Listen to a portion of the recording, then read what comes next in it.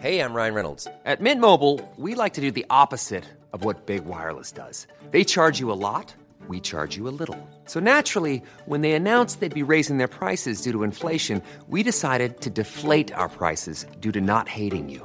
That's right. We're cutting the price of Mint Unlimited from $30 a month to just $15 a month. Give it a try at mintmobile.com/switch. $45 up front for 3 months plus taxes and fees. Promo rate for new customers for limited time. Unlimited more than 40 gigabytes per month. Slows full terms at mintmobile.com.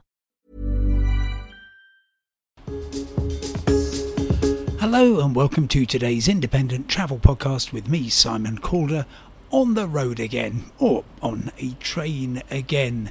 This happens to be a Thameslink train just pulling away from London Bridge Station, heading for Gatwick Airport and Brighton. I'm making the most of it today because, well, from Saturday, the national rail strikes across England resume. That will mean that this train almost certainly will be cancelled along with thousands of others. So I wanted to tell you what was happening and then dig a bit deeper as to how long this is going to be going on for. Just the background, of course, the national rail strikes, first one since the 1980s, resumed in June 2022. Yes, that is exactly 14 months ago. 21st of June it was, Midsummer's Day. The disputes, well, there's a couple of them really, between the RMT union and ASLEF, the train drivers union, against the train operators. And even though the unions have rather different views and different asks, and they've been made different offers, the disputes really boil down to a couple of things. The first one is that they want no strings pay offer. That's all they want. They just want decent pay rise to reflect the fact that many of them haven't had an increase in pay for 4 years, and they want something which at least recognises the very high level of inflation since then. So that's what is happening with the union side, and you may well think, well, that sounds entirely reasonable.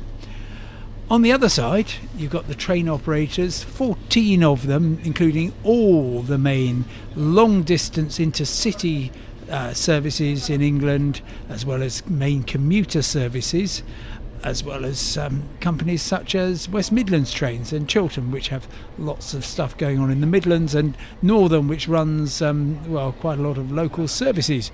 Guess what? In the north of England. They say, yes, we want to give you a pay increase. Of course we do, because we want to make sure that you are properly rewarded for the excellent work you do. But we can only afford to give you a modest pay rise if you are able to accept that we're going to have different terms and conditions. And that is the stumbling block. So offers have been made, typically sort of 4% for last year, 4% for this year, and rather higher increases for poorly paid members of the RMT union. I don't think there's any poorly paid members of the ASLEF train drivers union. And the idea is 4% last year, 4% this year, which I think the unions would accept as a no strings deal, but they're certainly not going to accept it if they are supposed to be changing their working arrangements. That's because historically they have all got used to the idea that if there's going to be changes made, well, those are hard-won terms and conditions which are not going to be given up lightly, so therefore they're going to be bought. So whether that's turning Sunday into part of the working week, whether it's reducing the amount of staffing that is required in some situations, whatever it is, they will come round to it if the pay offer is high enough, and that's on top of the increase just to recognise inflation. The train operators say, well, that's impossible. You know it's impossible. COVID meant that the finances are in a terrible state. We've lost 30% of our income. And we cannot possibly afford to pay this because ultimately, as you know, rail unions, it will just be coming out of the taxpayer's pocket. And the unions are kind of saying, yeah, well, of course it will, but we're an essential service, so of course it will come out of the taxpayer's pocket, and thank you very much, but that's the deal. Ministers ultimately will sign this off, and they are they are very much backing the train operators, or rather the train operators are doing their bidding, and there have not been any negotiations with either the RMT or ASLEF and the train operators since April, and it's since January that the union leaders last met the Transport Secretary Mark Harper. So this is a pretty good definition of deadlock. The strike's just happening, as they are going to be next coming Saturday, 26th of August. That's the RMT. It will have quite a profound impact on trains in England. Then Friday, the 1st of September, ASLEF train drivers are going on strike. That will actually have a much deeper impact because they are, in terms of industrial action, more powerful than the RMT union. So you will typically get, for example, the Southeastern Network or Avanti West Coast just saying we cannot possibly run these services, so we're not going to run anything at all. That's very different from an RMT day where Southeastern will run a modest network as far as Canterbury and a few stations in Kent, and Avanti West Coast will run one train an hour on all its main links. So it's going to be a big impact on the 1st of September. Then into the 2nd of September when the RMT are going on strike again, and to compound things, the Train Drivers Union ASLEF has a overtime ban on that day, although I'm not sure how much you are going to notice that, simply because it's going to be very difficult to tell. If the RMT are on strike and thousands of trains are cancelled, it's difficult to see why you would be paying overtime to train drivers, but well, we can see about that. Maybe it's one of those things where they thought, okay, well, we can look as though we're taking action with an overtime ban, and it's not going to make any difference because there wouldn't be any overtime anyway, but we can just say it. I don't know if that's true. I do know that a well-placed union source tells me that this might be going on until, quotes, we get a new government.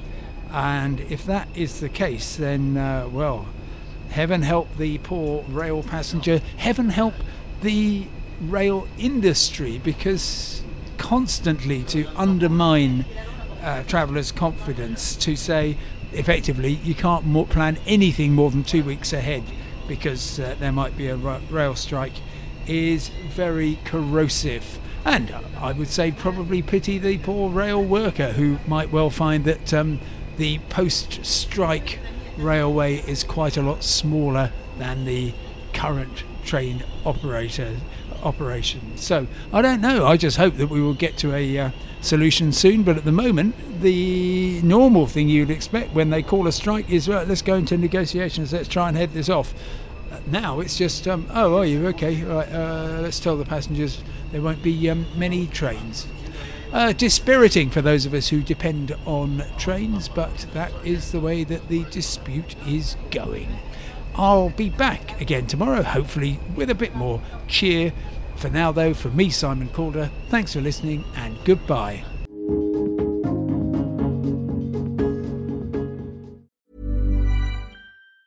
Roundabout Season 2, presented by Nissan, is live now, and we're back to share more stories from the road and the memories made along the way. We're talking rest stops, if we're stopping to get gas.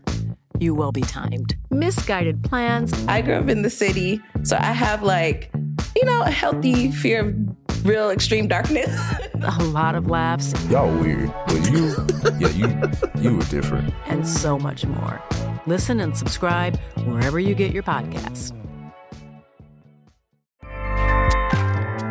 Acast powers the world's best podcasts. Here's a show that we recommend. This is Roundabout Season 2, and we're back to share more stories from the road and the memories made along the way. We're talking rest stops, if we're stopping to get gas. You will be timed. You will be for sure. Misguided plans, I grew up in the city, so I have like, a healthy fear of real extreme darkness. This was like wilderness. a lot of laughs, Y'all weird, but you were different. Like, you were real different, bro. I can't really put my finger on it. and so much more. Just goes to show that unexpected things sometimes are the best when it comes to a road trip. Roundabout Season 2, presented by Nissan, is live now with new episodes rolling out every Thursday. Listen and subscribe wherever you get your podcasts.